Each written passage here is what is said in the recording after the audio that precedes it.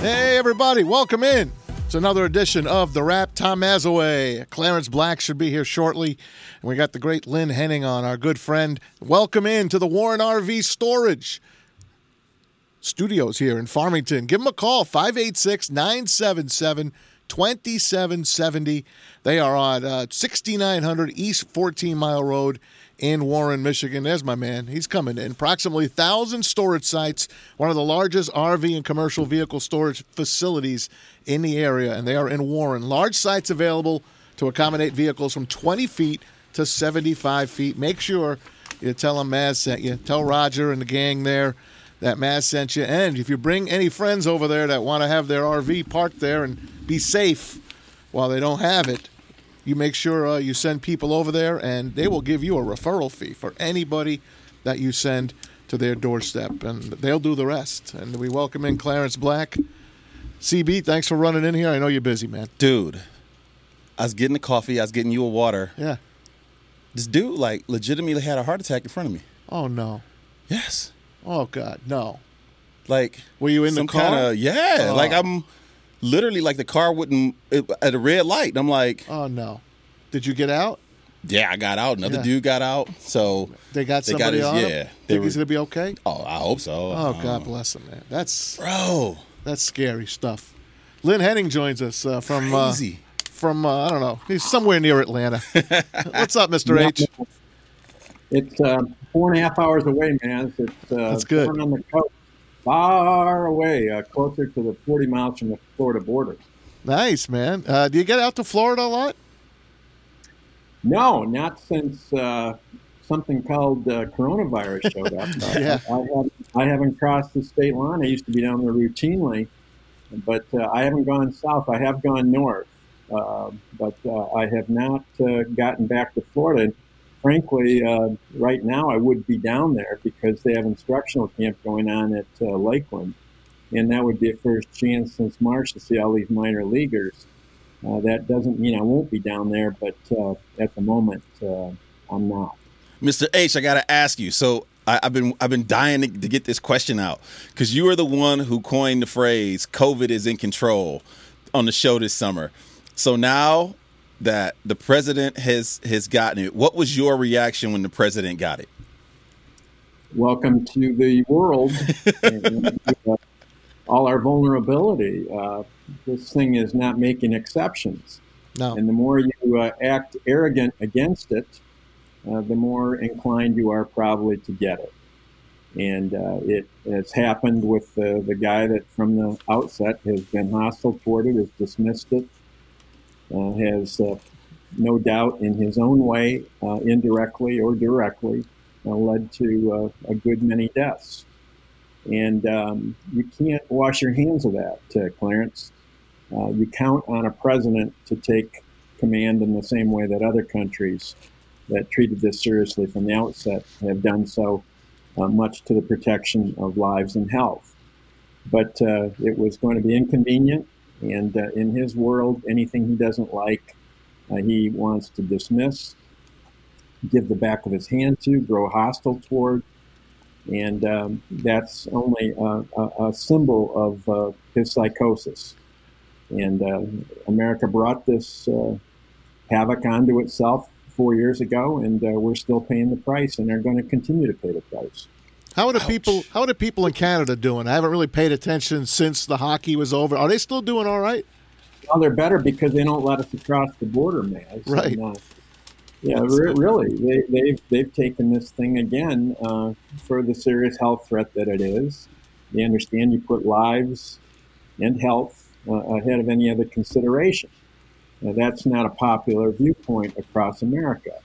It's subject to, again, the same kind of disposition that the president has shown toward it, dependent upon governors. And today, the governor in our home state, my home state, this is crazy, found that she was part of a kidnap plot because she took it seriously, which just shows you how far off the axis this world has gotten. This is unbelievable. If you missed it, folks, and I know by the time you see this podcast and streamcast, you're going to know, obviously, but 6 people accused of conspiring to kidnap Michigan's own governor, Gretchen Whitmer, according to the FBI. Where the hell am I? Where do I live? Is this Deliverance? Am I in the movie Deliverance? It wasn't just a scheme either, guys. They had this well planned out. As you know, and as you probably have read, they had cased her vacation home in Elk Rapids. They had done all kinds of surveillance, and they were going to have a final run-through at the end of this month. This thing was more than real and more than terrifying. And when you think in how many instances now this is probably being replicated, this very kind of craziness, it's depressing because there's anywhere from 20,000 to 60,000 of these militia members nationwide, 300 of these. And all it took was Timothy McVeigh and a couple of partners to do what they did in Oklahoma City. This was a crew of about 6 guys. More looked like they were probably at least attached to the effort and at least to the concept, if not the planning. So this takes on a very real presence, and it is positively chilling.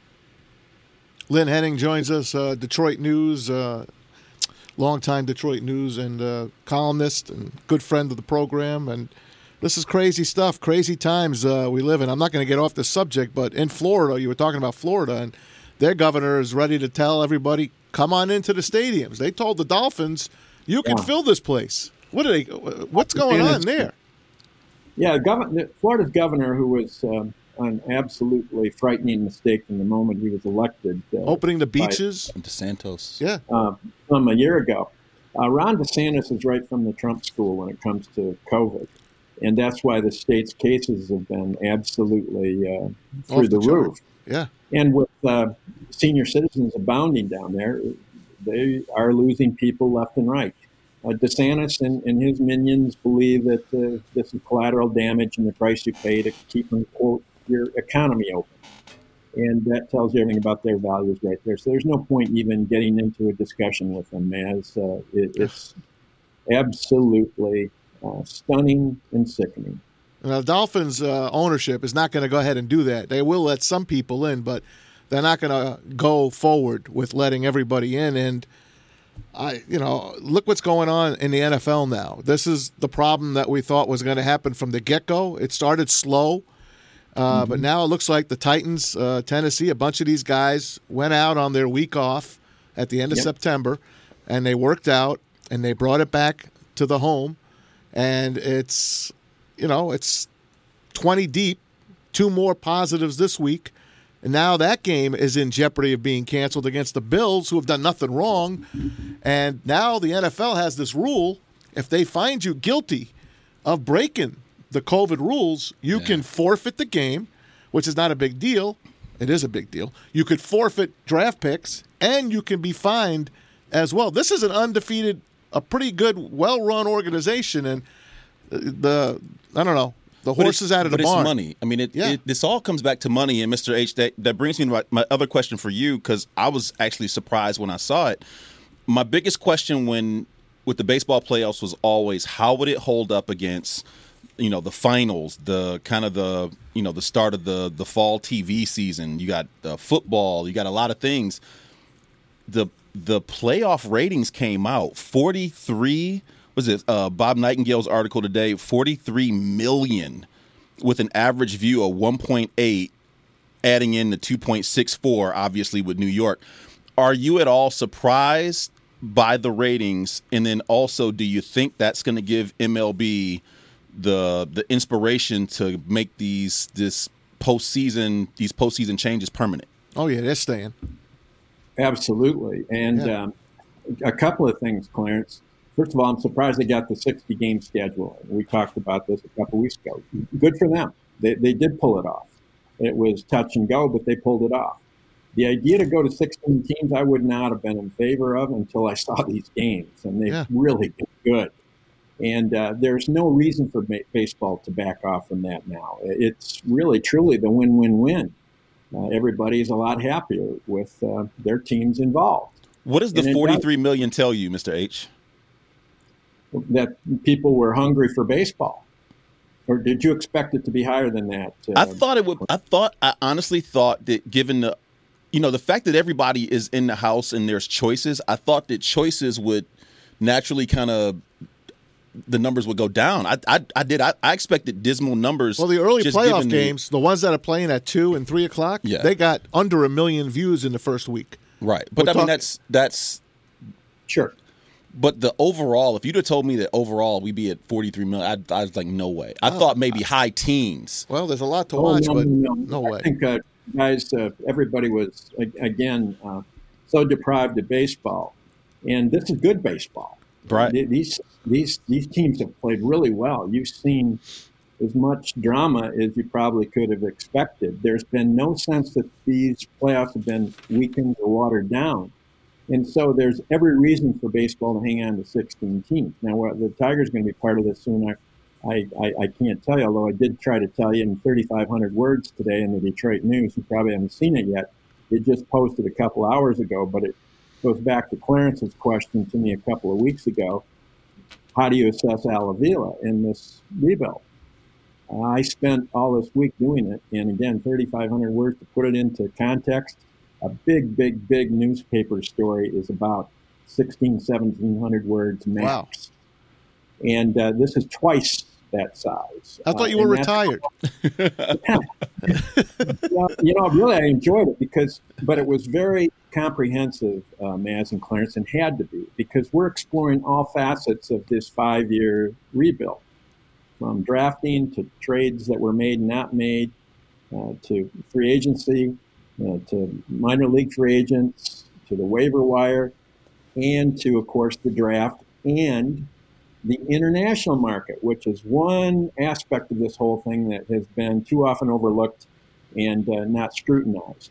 The Tigers have done a terrible job, frankly, in the last 10 to 20 years, if not more, with the international market compared with these other clubs. I got into that. That's why it took 3,500 words, fellas. And again, can't wait to read it. I'm not trying to sell you anything except that it did a couple of hours ago, and we got into everything. Mr. H, it's interesting. People in the Padre organization and fans will talk about, Machado's got the big contract and he's the big name, but that is very much Tatis's team. Mookie Betts has talked about the importance of Cody Bellinger, which kind of threw me off. He stole that game last night. As I'm thinking about the Tigers, where is our Tatis Jr.? Where is our Bellinger? These young players that are going to drive the culture. They're in the minor leagues mostly, and that's again what the rebuild was going to be about. Again, Clarence, there's not a lot of surprise here on this end, because I thought this thing was going to be longer and tougher than most rebuilds, because they started it late due to Mike Ilitch's preferences, and they really tied themselves up with some bad contracts, again, at Mike Ilitch's discretion. So that was what I knew was going to prolong this by a couple of years, which means at the 5-year mark, you're not seeing what you're going to be seeing in 2 years. And certainly what you're seeing in 2 years should have been closer to what you'd have been seeing in 2020. But they got a late start, and it was going to be complicated for the reasons mentioned. That's all analyzed in this particular piece that I wrote for today. But to your question, Clarence, about who is the next Tatis or Bellinger, it's going to be Riley Green, it's going to be Spencer Torkelson, and there are probably some others that are going to be part of that group too. And we've gone over those names. The Bryant Packers, the Parker Meadows, they're going to be a bunch of guys. Dillard that they just got in this year's draft, definitely from this year's draft, you're going to see some of these guys involved because they had a very good draft this year. They had a good one a year ago, and that's the power of analytics finally getting into their scouting and into their drafting. We go through all that in this story today. So, again, without trying to offer a sales pitch, it's a very broad and deep look. This is not an easy summary, and it couldn't be approached that way, and that's why it took me all week and 3,500 words to write this thing, but I hope it holds up. Make sure you guys get your hold of the Detroit News. $3 for 3 months. Yeah, pretty darn good deal right now. I know it'll go up after 3 months, but, we got to support our papers as much as we can. Yeah. Free Press has the same deal, but make sure you read it. If I can interrupt and just make that point, it has nothing to do with sports, but this morning's blockbuster on Gretchen Whitmer's near kidnapping, or at least planned kidnapping, was a product of our great court reporter, Robert Snell, being at federal court and sniffing this one out yesterday. That's awesome. This is the kind of reporting and journalism that is essential to society, more so than what I'm writing about the Tigers. This we all know its place. I know, but it's also great to read. Well, and thank you, but it's multiples and contributions that become part of a newspaper's mosaic. We're the only business that was giving it away forever and ever and ever. You can't do that. Right. And not survive and be viable. But if you don't have newspapers survive, you're not going to have the Robert Snells and the people at the Free Press digging into Kwame Kilpatrick and into this conspiracy against Gretchen Whitmer, et cetera. So it's more about sports, even though sports, let's face it, that's why I'm in it. That's why we're all in it, because sports are important too. But journalism extends into those other spheres as well.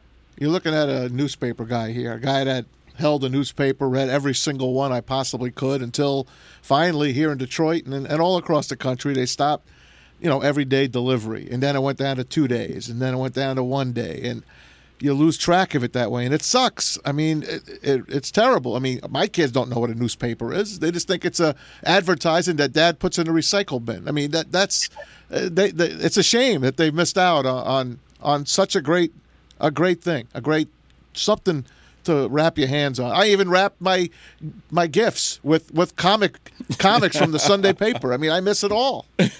Hey, Mr. H.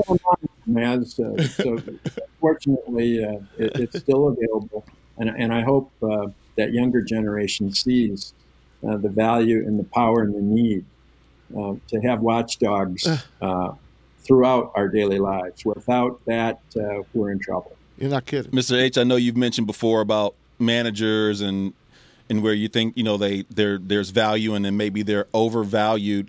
As you look at the playoff teams, do you see any managers on a short list just from the playoff teams that the Tigers should go after? And who do you think of the playoff teams would be the best fit here in Detroit?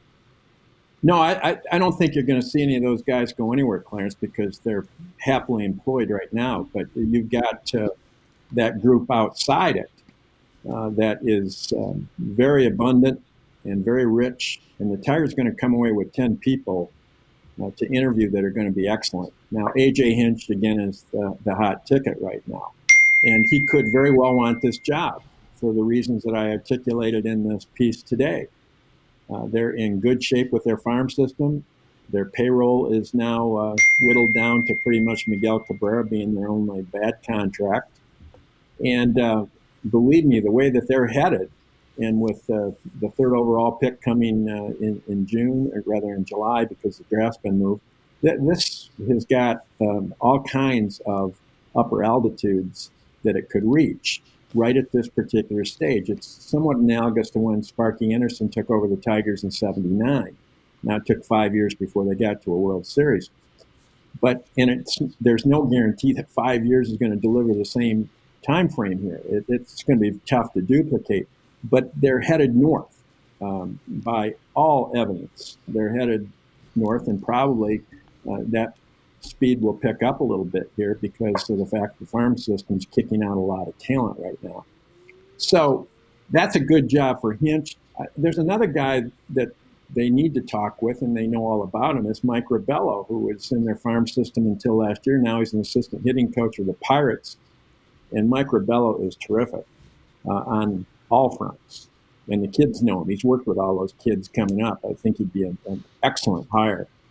But you could go in any direction. They're going to end up with a very good list from which to choose. And manager we get excited about because we think manager has more power than he does.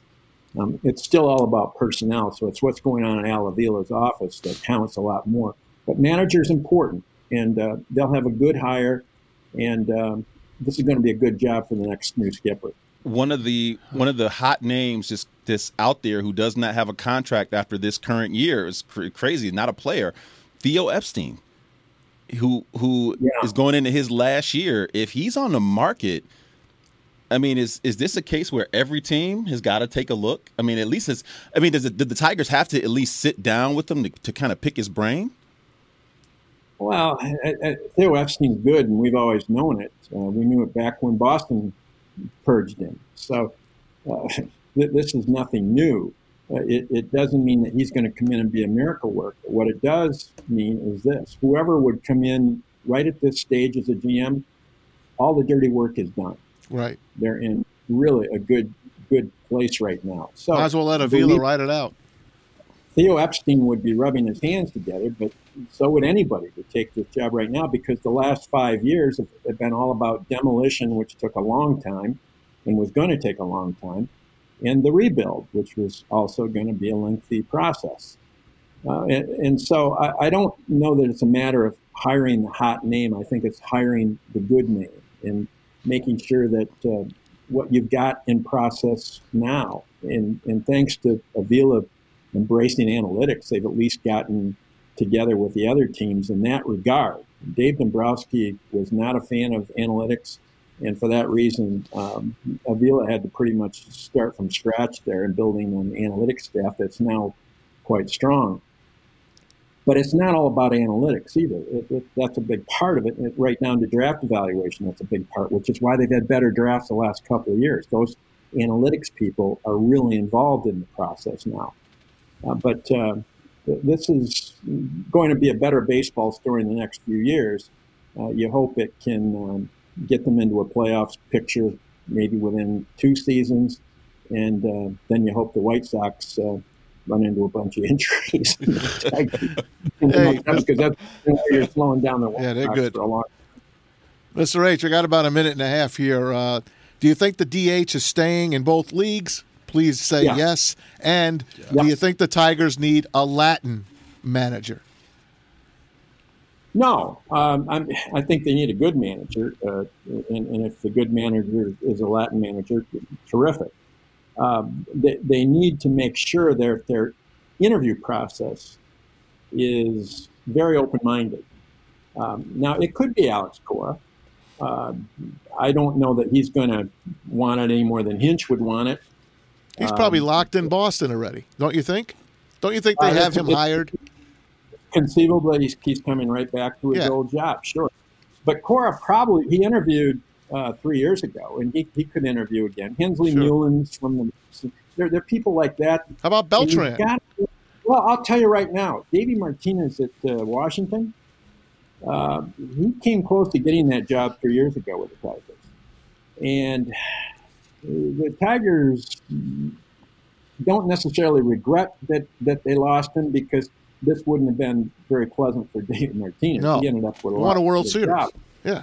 But again, referring to Clarence's question, it's going to be very open-minded. It will be. And I don't know if Hinch wants this job. He's going to have pick of the litter the next couple of years. But he would be a good one. And again, remember what helped make him a good one is that Astros roster. He's not bringing that with him to Detroit. No. But they'll have a good skipper.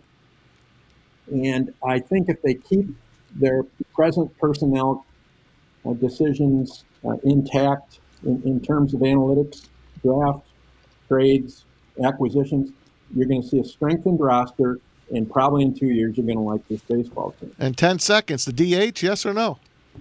Oh, of course, man. Yeah, they're only 50 years behind here. I know. What should have been done. Please. I'm so I can't hack it. Is to be that far behind before they finally embrace something that's obvious and logical. But I think they'll have it. Hopefully. All right, Mr. H. We'll catch you on the flip side. We'll be reading you today. Appreciate it, Maz. 3,500 great words from Lynn Henning in the Detroit News. Thanks, Mr. H. Thank you, Clarence, for coming in, and we'll do it again. Everybody keep it right here. Plenty more to talk about. Thanks to Kelsey and David B. behind the glass. Stevie Mack helping us put the show together. For Clarence Black, I'm Tom Mazaway. Thanks for listening to The Wrap here on NRM Streamcast.